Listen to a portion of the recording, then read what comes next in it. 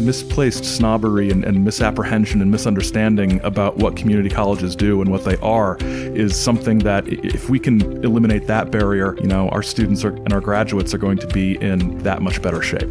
Community colleges are probably better positioned than any institution, higher education institution, to change people's situations, to change a community, to change the economics of a community.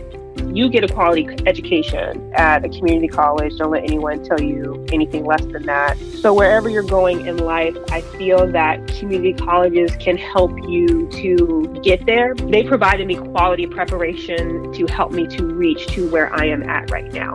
It's to change the conversation that it's not a this or that the 4-year degree, the 2-year degree, technical trades, those are all options. Those should all be on the table, and we have to get away from this idea that, one is better than the other.